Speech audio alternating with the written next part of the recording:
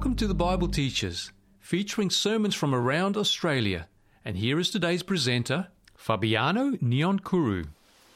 Let us pray. Our heavenly, most precious Father, Lord, thank you for the beautiful Sabbath. We thank you for the church family and friends, and we thank you for what you have done to us and through us in the past year, as well as in this new year, in these few days, in this new year. Father, Lord, we are not perfect, but we come humbly at the throne of mercy, knowing that we will receive pardon for our sins, knowing that you are more than ready to help us in our struggles here on earth. Father, we pray that you may open our eyes and open our ears to the influence of the Holy Spirit. We are praying that today, in this morning, that you may speak to each one of us individually. Father, Lord, we are praying that you may comfort those who have been going through hardships. We are praying that you may be with those who are sick. We are praying that the Holy Spirit may minister to the hearts of those who are distressed. Father, Lord, it is high time, and we pray that you may help us to prepare for the soon coming of our Lord Jesus Christ. Father, Lord, we are praying that today that we may be led another step closer into the arms of Jesus. Father, Lord, we are praying that today, as we study from your word, that you may help us now to make the truth of the Bible more practical. It is my humble prayer, I pray in Jesus' name. Amen. As I was preparing the sermon, I struggled between two titles, but I finally made my decision, and you notice that I'm going to jump between decision-making as well as Christian behavior. But I realized that those two go hand in hand, so I put them together. And the title for our sermon today is Our Decision Determines the Outcome. As I was thinking about decisions, I realized that a decision must be made every day of our lives and every moment of our lives. And when we make decisions, we are forced to make a decision between truth and error and between a whole heap of other things. But today we are focusing the decisions that we make between truth and error, and decisions which we make in the light of knowing and proper understanding of all circumstances as it is revealed in the Word of God. And so I believe truth will always be truth, and you can decide to accept it or reject it. However, the decisions you make in the light of truth will determine the outcome. Far-reaching impacts are the results of decisions being made every moment of our lives. Decisions that are spirit-filled will align themselves with truth, and when this is done, God will be glorified. Jesus is truth. Pilate asked in John chapter 19, verse 38, "What is truth?" Truth was standing next to him, and he could find no fault in the man Jesus. Even the eyes and the senses of men, when aided by the Spirit, they utter truth unknowingly. And I believe Pilate, when he said in John chapter 18, I believe, let me quickly double check that. In John chapter 19, verse 5, when Pilate said, "Behold the man," he proclaimed something profound of which many people at the time didn't capture. And so truth is Jesus Christ. Truth is God the Father. Truth is God the Holy Spirit. They are all truth, and they are all one. And on that Friday, when Pilate was standing in between truth and traditions, customs and the norms of the day, he was forced to make a decision. The Jews had already made their decision on the eve of the Passover. And so Pilate, not knowing what great truth, he exclaimed when he said, "Behold the man," he didn't realize that he was making also a decision for himself.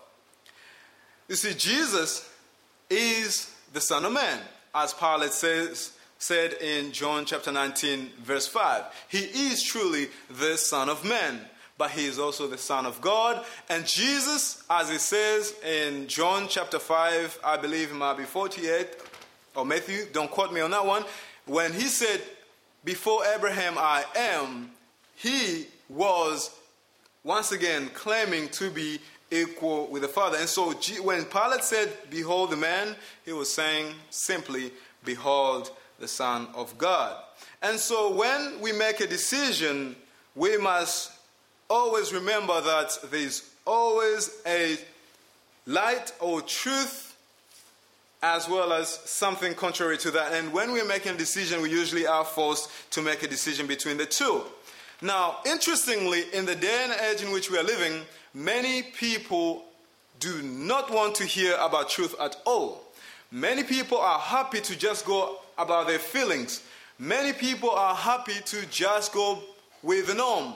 And many people are just happy to be comfortable in their own estates and materialistic world and life in which they live. And here in Australia, especially recently, we are seeing an increase in the numbers of people who are taking no religion on the census papers.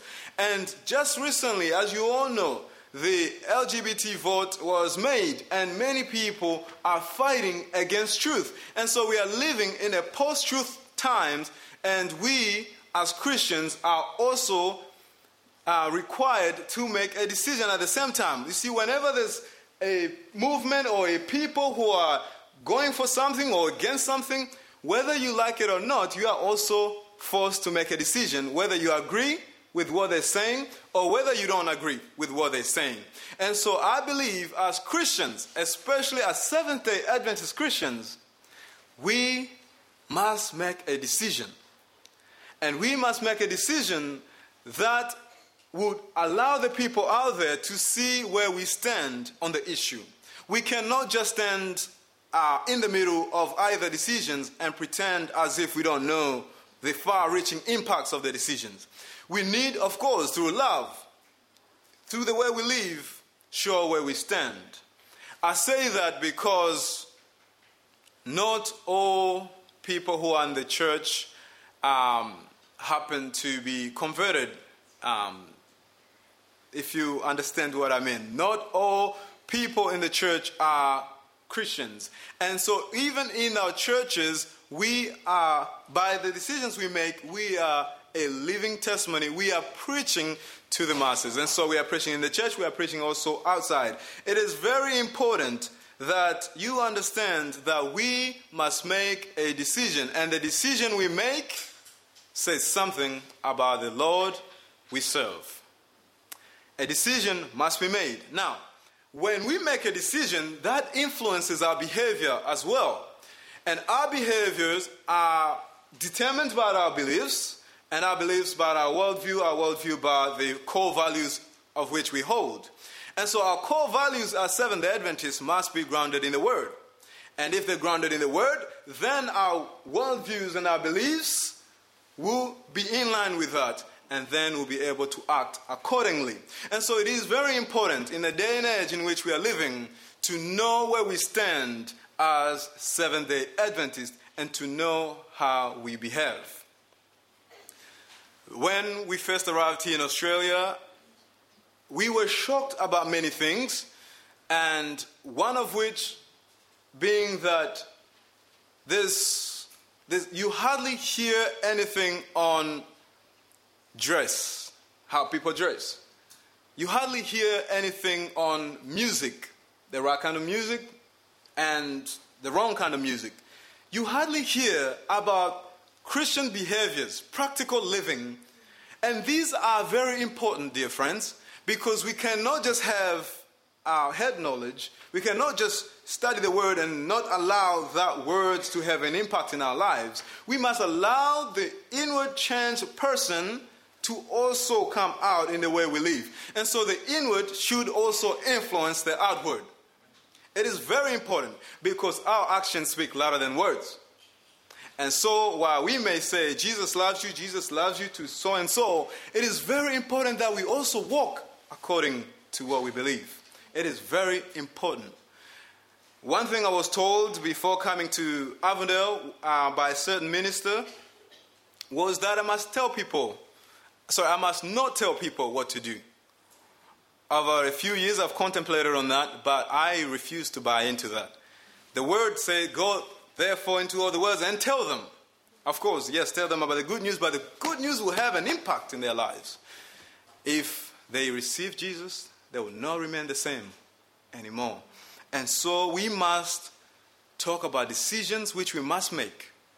And we must talk about the behaviors of which should accompany a Christian. And so let us first of all look at good behaviors and bad behaviors in the Bible, and then walk through some of these things, such as the right kind of music, dress reform, and things like this, which are very important in the Christian life. Let us go to Luke chapter 1, verse 6. Which book, everybody? Which book are we reading? It's the book of Luke chapter 1, and we are going to verse 6.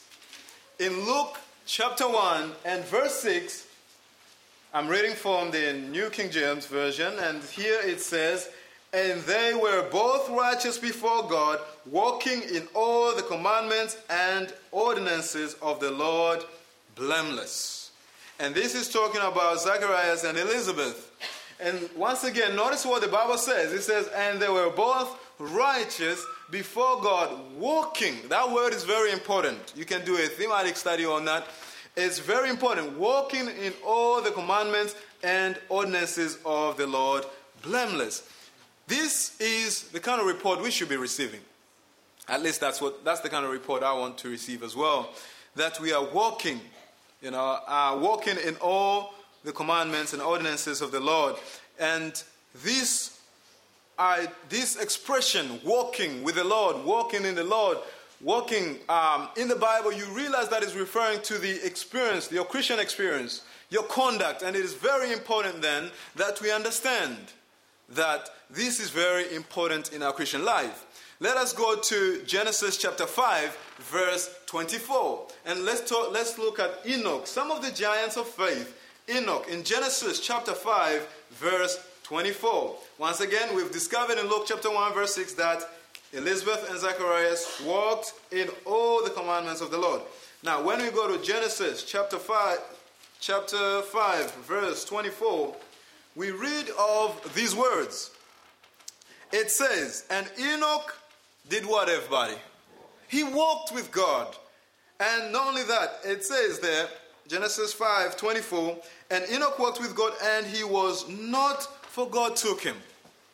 Interesting. So he walked with God, and God realized that, and God had made a decision that he will be translated to heaven without seeing death.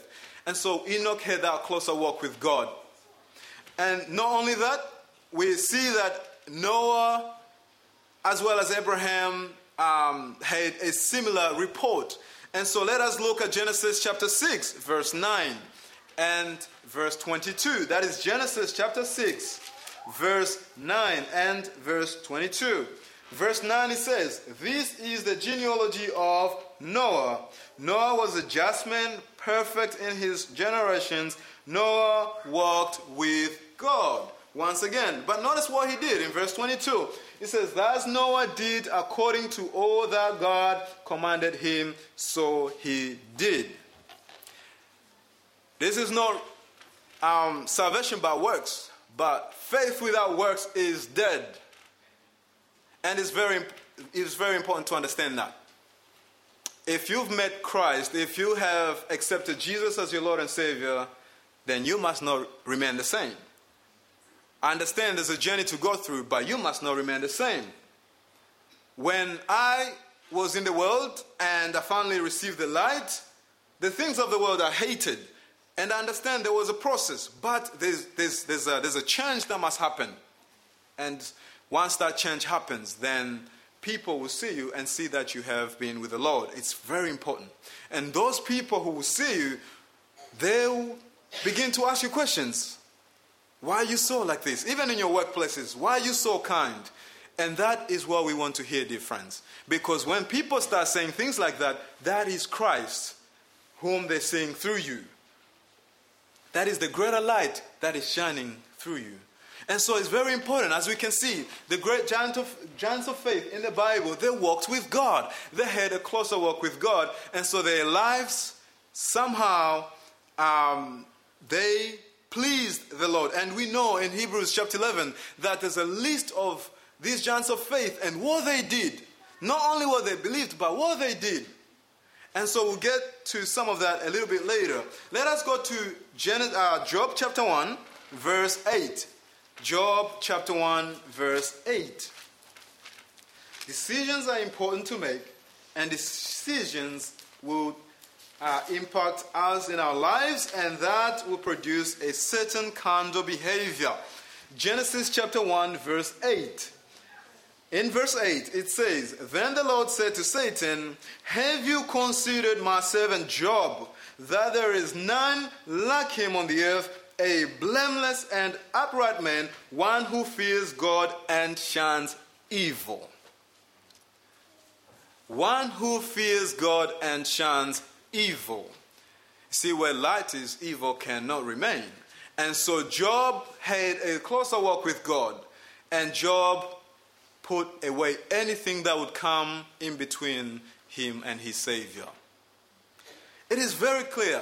It is very plain. And so while we talk about faith, let us also remember about the practicality of faith. Because faith is living. And so in 3 John, let us go to 3 John. Here we're just looking at good behaviors and what the Bible talks about behaviors. It is 2 John. I apologize. 2 John chapter 1, verse 5 and 6. 2 John chapter 1, verse 5 and 6.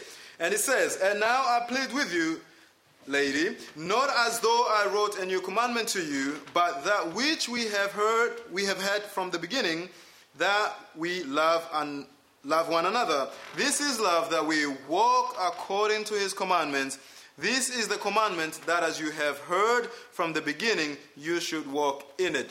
Now, I picked that verse just to show that there's continuity from the Old Testament to the Old Testament. From the Old Testament to the New Testament. See, sometimes when I tend to speak so fast that I get ahead of myself, so I apologize for that. But as you can see, in the Old Testament as well as in the New Testament, it is the same theme that keeps occurring, and that is the faithful people of God have a walk with God. It's very plain and simple.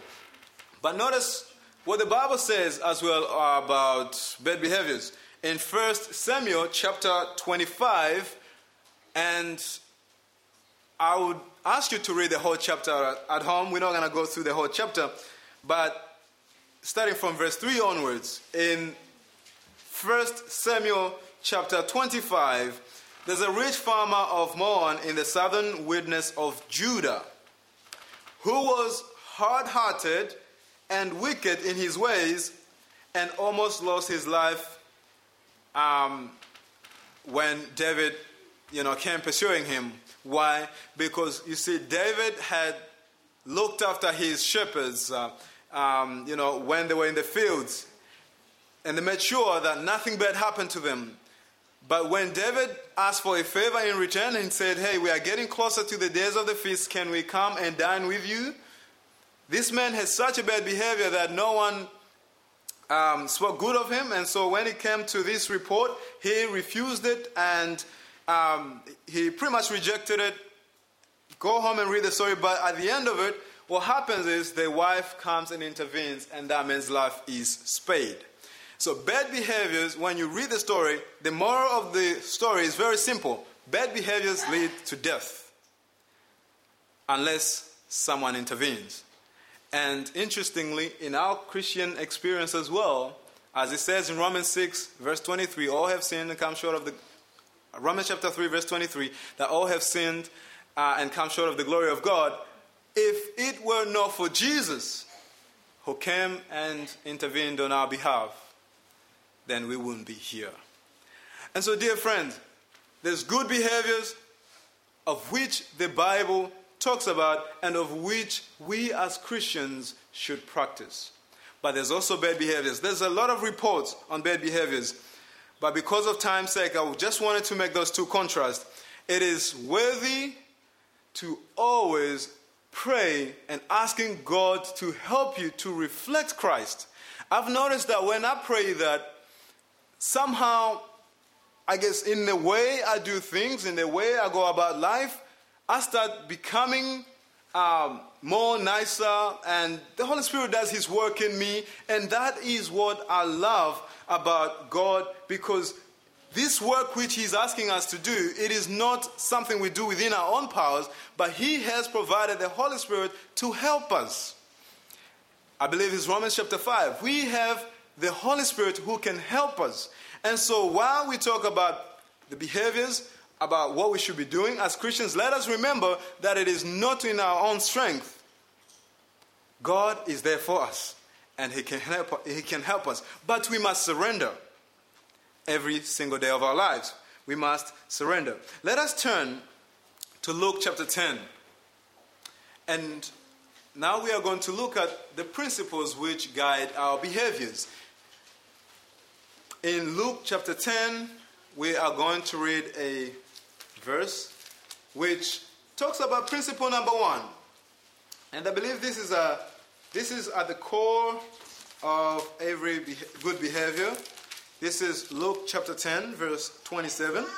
And it says, "So he answered and said, you shall love the Lord your God with all your heart, with all your soul, with all your strength, and with all your mind, and your neighbor as yourself." This is principle number 1. Love is the foundation of everything. If we love God with all our heart, then we'll go wherever He sends us. If we love God with all our heart, then we'll be willing to do what He asks us to do. And if we love God with all our heart, truly, if we love God, then we must be willing for Him to come and change and mold and transform us and make us more like Christ. You see, if we love God, I believe every single day of our lives is going to be more joyful and joyful, because there's nothing sweet like becoming like Christ. You see, we must also understand what love is. I've noticed we use the word love for a lot of things. We say, I love my wife, and you truly mean it. But then we also say, I love my dog. And then you say, I love my car. I love my street. But I wonder what you mean when you say I love. And so in this day and age, the word love is used in many different ways. Some people say I love, and whatever they attach after that. And you think about it and you look at in the Bible and you say, that is not in line with the Word of God. And so you must question which love are they referring to.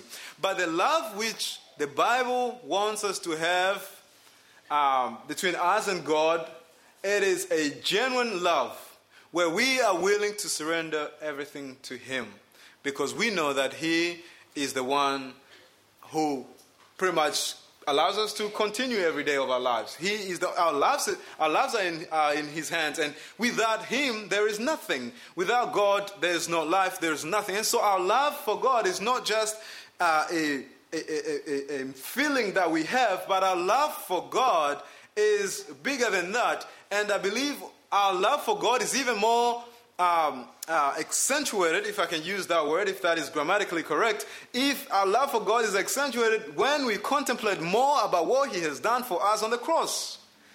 I believe our love for God should be stronger than our love for anything else. And so if we love God, then definitely we will be willing to allow God to work in us and through us for His glory alone. And so that is principle number 1, is at the very foundation of everything, of any Christian behavior. Let us go to Romans chapter 12. Romans chapter 12, verse 9. In Romans chapter 12, verse 9, we read of the following words. In fact, we'll read from verse 9 up to verse 19. This is Romans chapter 12. Reading from verse 9 to verse 19, it says, "Let love be without hypocrisy. Abhor what is evil. Cling to what is good. Be kindly affectionate to one another with brotherly love. In honor, giving preference to one another. Not lagging," is that how you pronounce it? Yeah. Lagging, not lagging.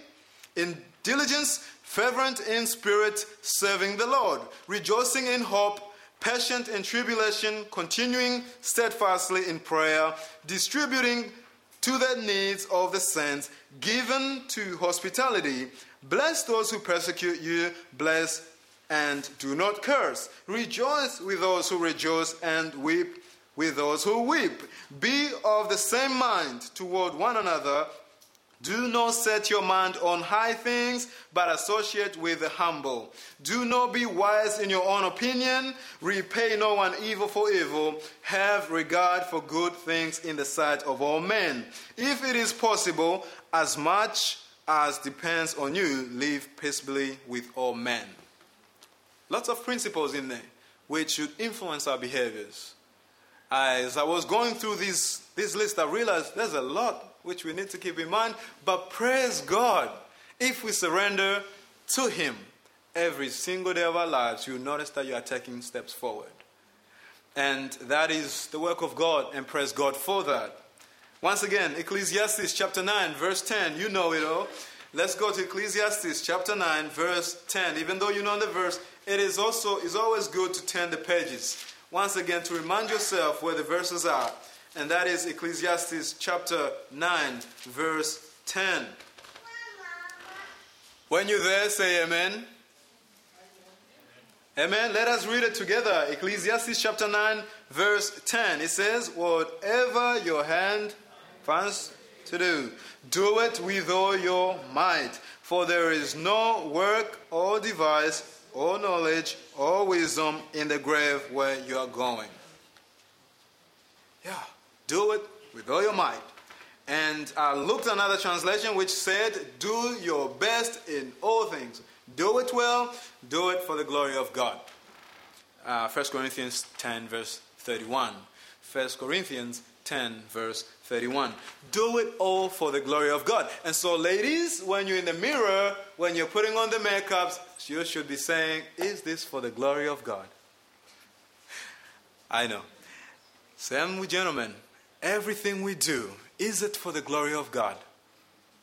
In a day and age where people don't want to talk about dress reform, where many people are leading the young man's mind into many different fantasies, are we dressing for the glory of God? The kind of music we listen to, are we entertaining the angels of God? Or are we entertaining something else from the bottomless pit? And so, everything your hand finds to do, do it with all your might. That's a great principle. Lastly but not least, Matthew 6, verse 14 and 15. I found another principle there. There's a lot in the Bible. I had a list of them, but sermons have limited time. We are given limited time, and sometimes it is hard to keep up with time. In Matthew chapter 6, verse 14 and 15, it says, "But if you do not forgive men their trespasses, neither will your Father forgive your trespasses. Moreover, when you fast, do not be like the hypocrites with a sad countenance, for they disfigure their faces, that they may appear to men to be fasting. Assuredly, I said to you, they have their reward." Forgive one another. I think it's very important.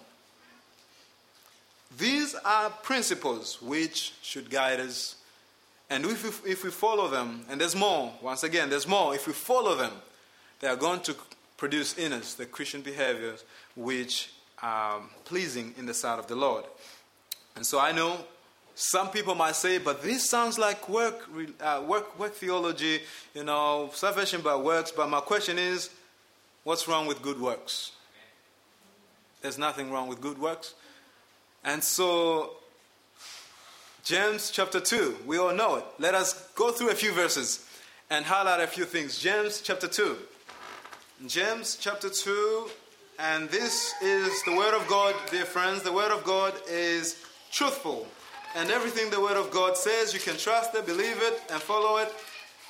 And so, make no mistake about it, this is truth.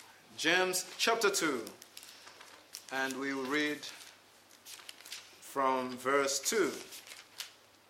In James chapter 2 from verse 2, it says, "For if there should come into your assembly..." I apologize. Let us read, in fact, from verse 12.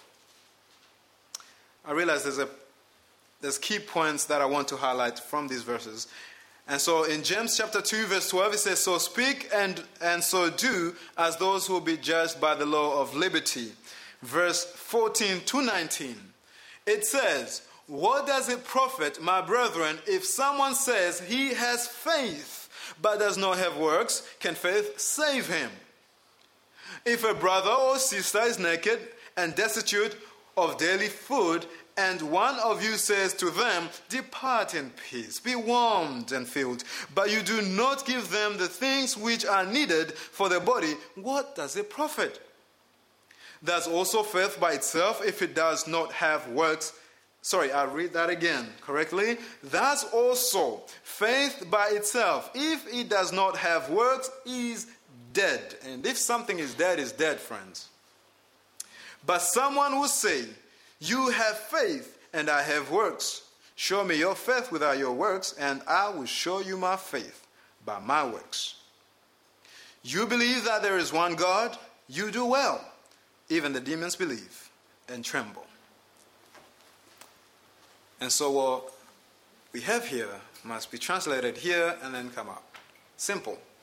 What we have here must be attached to the heart, of course, and come up. And people will see you and they'll know you're an Adventist. You're a Christian. You're a loving person. You're kind. You're considerate. And these are good things, because this is how we give glory to God.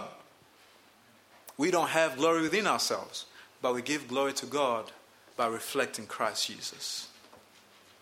And so, faith without works is dead. Notice Matthew chapter 7, verse 15, 21. And dear friends, these are the words which you've read over and over again. But once again, let us emphasize the point and ask the Holy Spirit to help us as we journey on. In Matthew chapter 7, verse 15 to 21.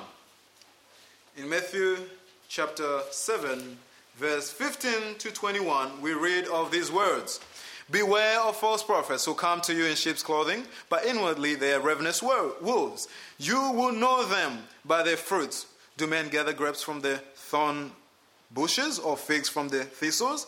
Even so, every good tree bears good fruit, but a bad tree bears bad fruit. A good tree cannot bear bad fruit, nor can a bad tree bear good fruit. Every tree that does not bear good fruit is cut down and thrown into the fire. Therefore, by their fruits you will know them." Then verse 21, "Not everyone who says to me, 'Lord, Lord,' shall enter the kingdom of heaven, but he who..." What does the word say? Exactly. "Who does the will of my Father in heaven." So you believe and so do. Otherwise, you are not genuine and you are not truthful. If you believe, let it be carried out. And so, dear friends, I have a question. What good is it? I hope I've grammatically put it together nicely. But the question is, what good is it if one promises you love and loyalty, or if your closest one promises you love and loyalty, but then later on you find them plotting you to kill you? What good is it?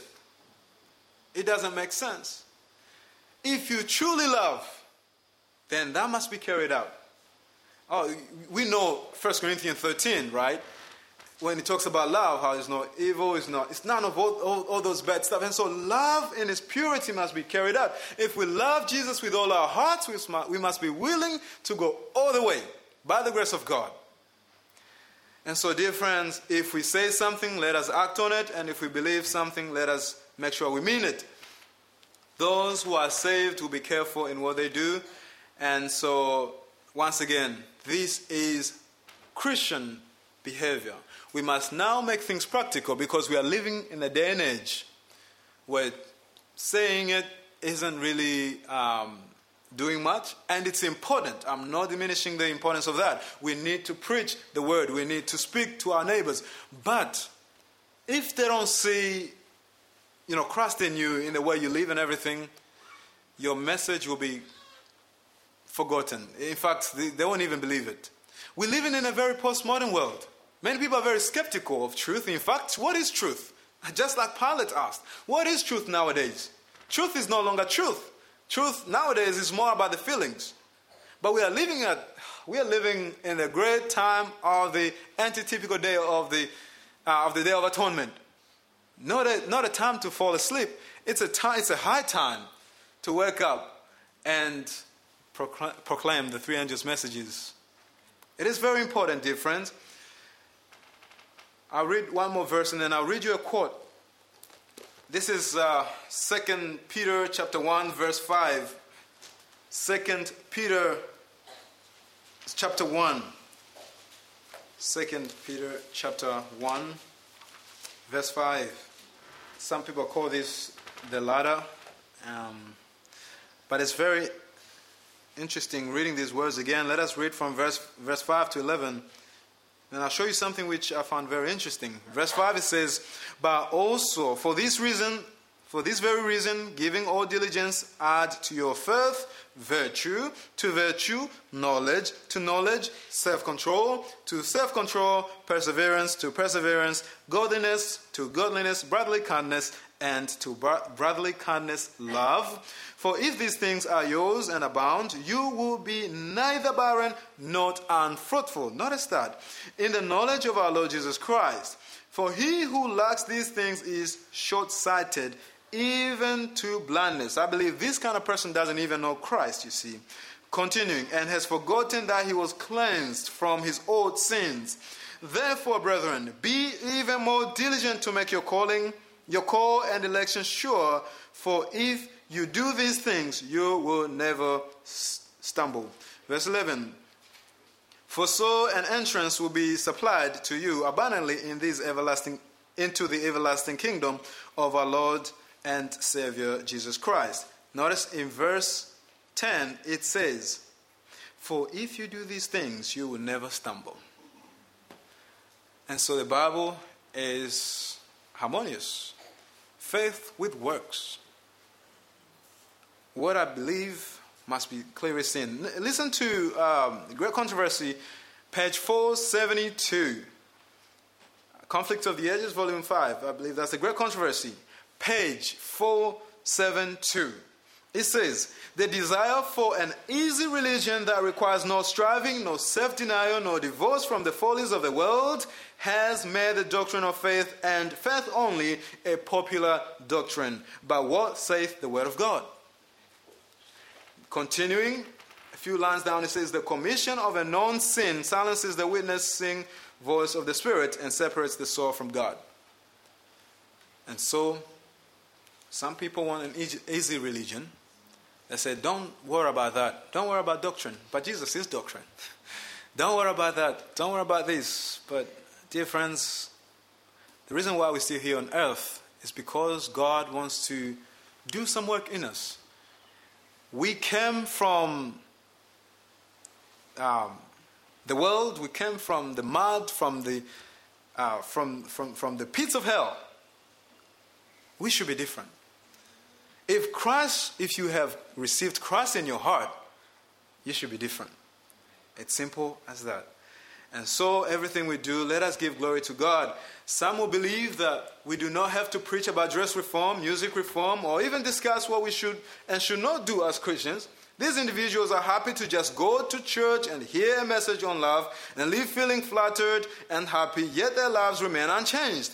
Their homes are full of worldly movies. They do not see the evils of worldly music, and the books of which they take delight in reading are keeping God's angels as far as heaven is from the earth.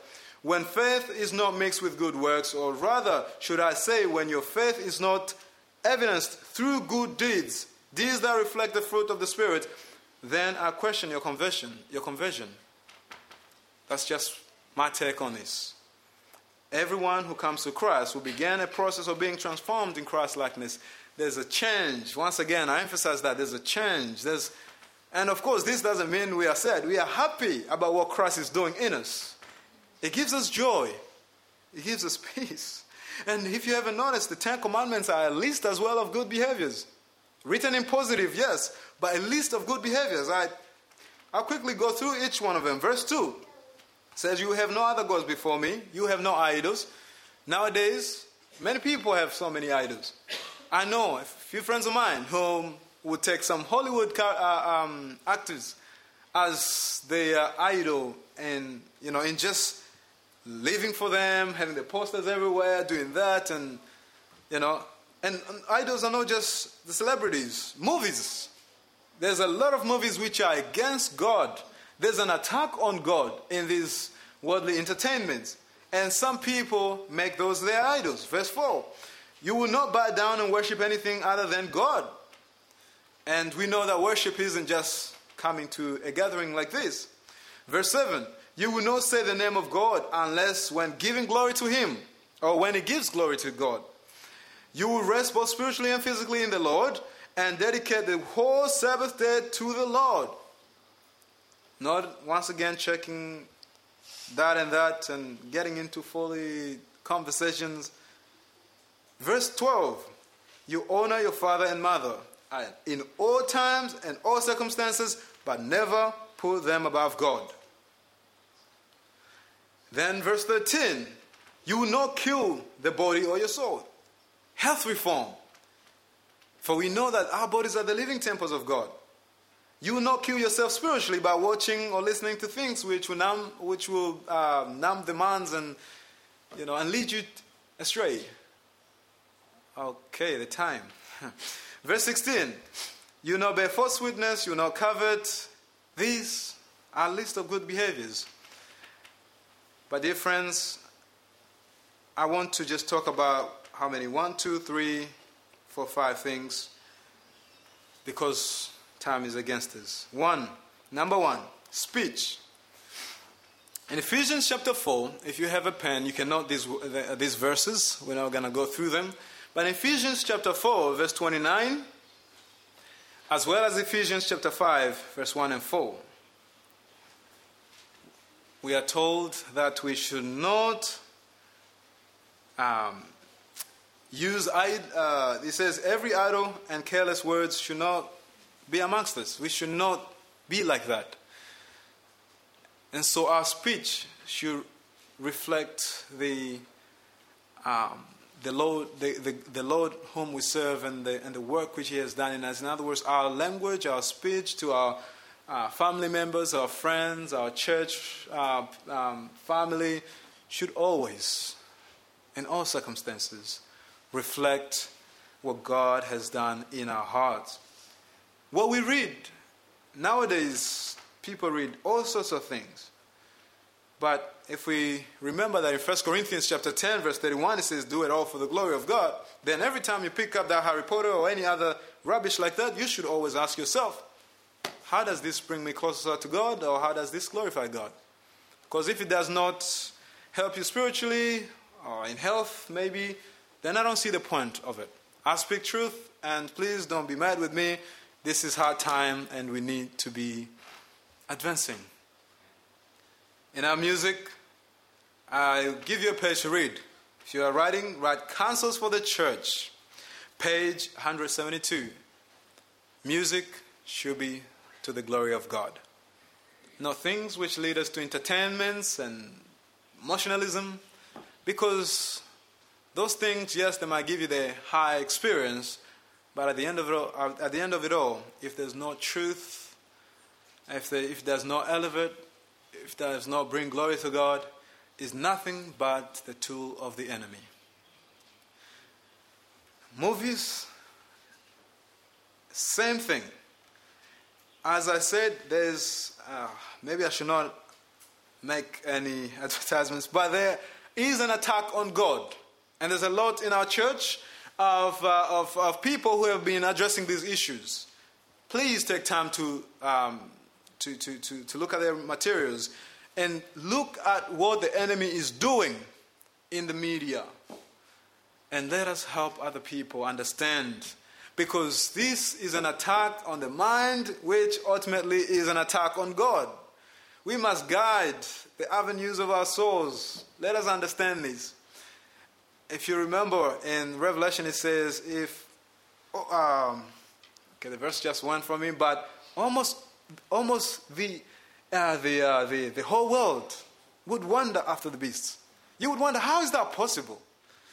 But dear friends, if you knew that the enemy is working top down, trying to infiltrate the minds, especially of the younger ones, because they're the people who are going to be leading these nations, churches in the near future, if you understand that, then you do well to help people understand, as well as to guard yourself against these kind of things. Lastly but not least, and this is the one that I found frustrating within this society. One, people have taken the gifts which God has given to the married couples, and they have used it for anything. In the media, sex sells. In the markets, nothing else you hear nowadays in the radios. Sometimes it's very sad and hard to enter those shopping centers. But this is what's happening. And I read an article one day of a man who was trying to appeal to these people, this shop in particular in the Westfield, but they could not even listen to him. So he kept on going up to the higher levels, to the executives, trying to appeal to them. And dear friends, there's a lot of people who are getting a lot of money through these kind of things, and they're not willing to back down. But this is an attack on God and an attack on family. No wonder why we're getting confused societies. Dress reform is important, dear friends. In Isaiah chapter 3, I'll read this one. Isaiah chapter 3, verse 16. Isaiah chapter 3. This is very, very, very important. And I believe it's not because of my cultural background. I believe that God wants us to be covered. Simply because the enemy is using everything which God had blessed to attack God himself, as well as to ruin the lives of people. This is Isaiah chapter 3, verse 16 and up to 24 more. In Isaiah chapter 3, listen to these words. In Isaiah chapter 3, verse 16 to 24, it says, and there's more verses that definitely we can share. It says, moreover, the Lord says, because the daughters of Zion are haughty and walk with outstretched necks and wanton eyes, walking and mincing as they go, making a jingling with their feet.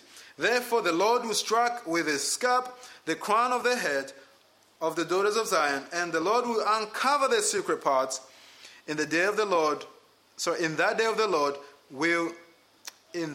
the Lord will take away the finery, the jingling anklets, the scarves and the crescents, the pendants, the bracelets and the veils and the headdresses and the leg ornaments and the headbands and the perfume boxes and the charms and the rings and the nose jewels and the festal apparel and the mantles and the outer garments and the purses and the mirrors, the fine linen, the turbans and the robes. Where are we? Verse 24. And so it shall be, instead of a sweet smell, there will be a stench. Instead of a sash, a robe. Instead of a well-set hair, boldness. Instead of rich robe, a girding of sackcloth. And breading instead of beauty. the Bible talks a lot on dress. It is very important. It is important. Simply put, it used to be a women's issue, but nowadays it's becoming also a men's issue. The way we dress this temple of God shows the kind of God we serve. And so let us ever remember that. And it's very, very important that our Christian behaviors are talked about in our midst. This is a very sad thing that ever since I arrived in Australia, I've been here I think now 12 years, never heard of such a thing. And no wonder why you walk into certain places, even within our midst, and you wonder. And I understand, yes, we live in a secular society, but let us be examples to others. How's that? We ought to be different. We can't just go with the world. Let us be different. In relationships, that's another topic. God says the man shall leave his father and mother's house and cleave unto his wife, and there shall be one. It doesn't say that you shall go and try and test and so forth. Difference, it is high time. Now I'll stop it there, and I'll just read you a few lines, and then we'll bring it to a close, simply because I have gone over time, and I apologize for that. This is Evangelism, page 672. It says, many dress like the world in order to have an influence over unbelievers, but here they make a sad mistake. That is very simple, plain and clear. The words, the dress, and the actions should tell for God.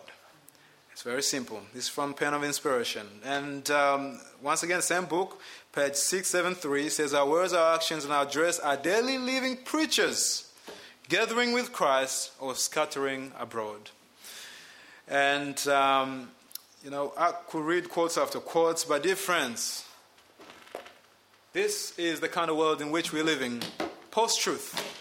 The question for them is, what is truth? But yet, they don't recognize that truth is standing right beside them. Jesus is ever present, but it's just that they're continually rejecting. And dear friends, many people are saying, behold the man, but yet they don't realize this is God himself.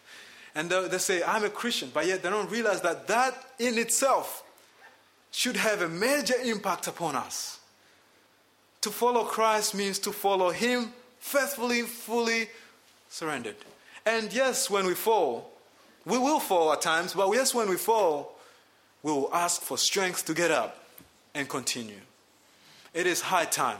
And my prayer is that we may make a decision for ourselves, and our decisions will influence our behaviors, which our behaviors are influenced by our beliefs, and our beliefs by our worldviews, and our worldviews by our core values. And let me submit to you, this is where we should get our core values from. Thank you. Let us pray.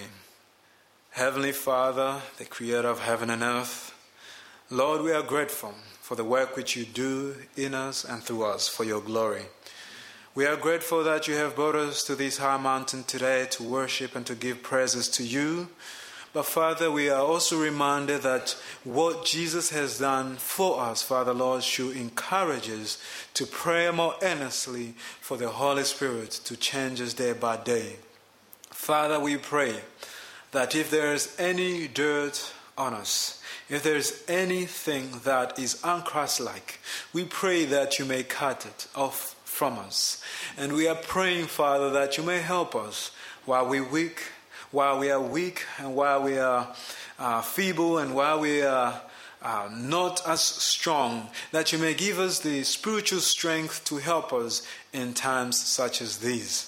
For we can see that all the nations are angry and the world is heading towards the climax of history. And we can see, Father Lord, that truth is not popular anymore.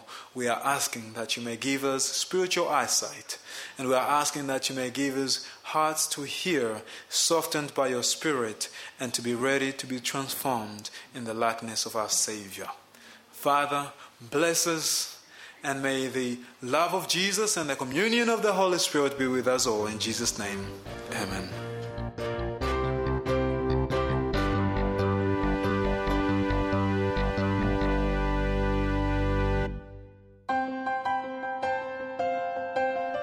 you have any questions or comments in relation to today's program, you can call 3ABN Australia Radio within Australia on 02 4973 3456 or from outside of Australia on country code 612 4973 3456. Our email address is radio@3abnaustralia.org.au.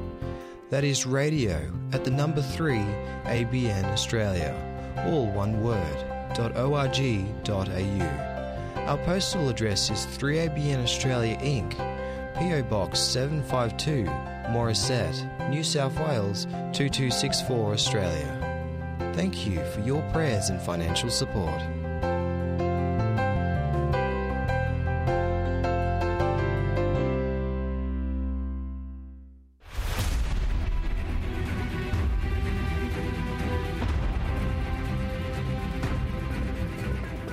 We hope you enjoy the short presentation on the history of the Reformation from lineagejourney.com. 30 years after the death of Wycliffe, at the Council of Constance in Germany, he was declared to be a heretic. A decree was made to dig up his bones and burn them to ashes. At that time, the Bishop of Lincoln was a former friend of his, and he delayed in acting on this request for 5 years. He moved out the area, and the next one who came in also vacillated for 8 years before finally succumbing to this demand, and dug up the bones and burned them.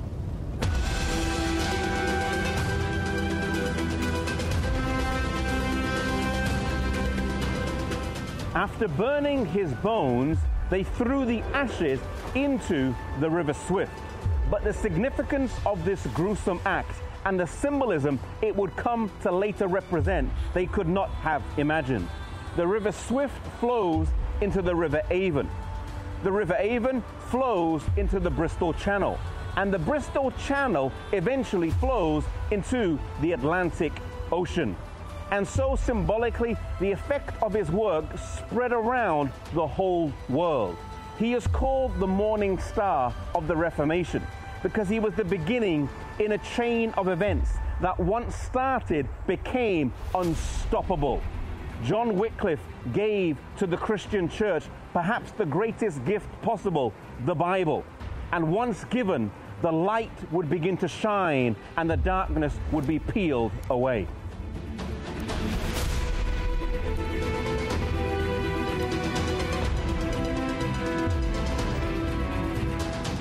John Wycliffe's work is key in our Christian heritage, for at the center of our faith is the Bible. Never underestimate the extent of the work that you do. John Wycliffe was called here to Lutterworth, a small, quiet country town, or probably back then just a village. If any of us were called here to this town today, we might think it's not good enough, or not big enough, or not prestigious enough. But he faithfully did the work that God had called him to do, and gave to the Christian church perhaps the greatest gift possible. Wherever you are, use the gifts and the talents that God has given you, for you never know how far your influence may spread.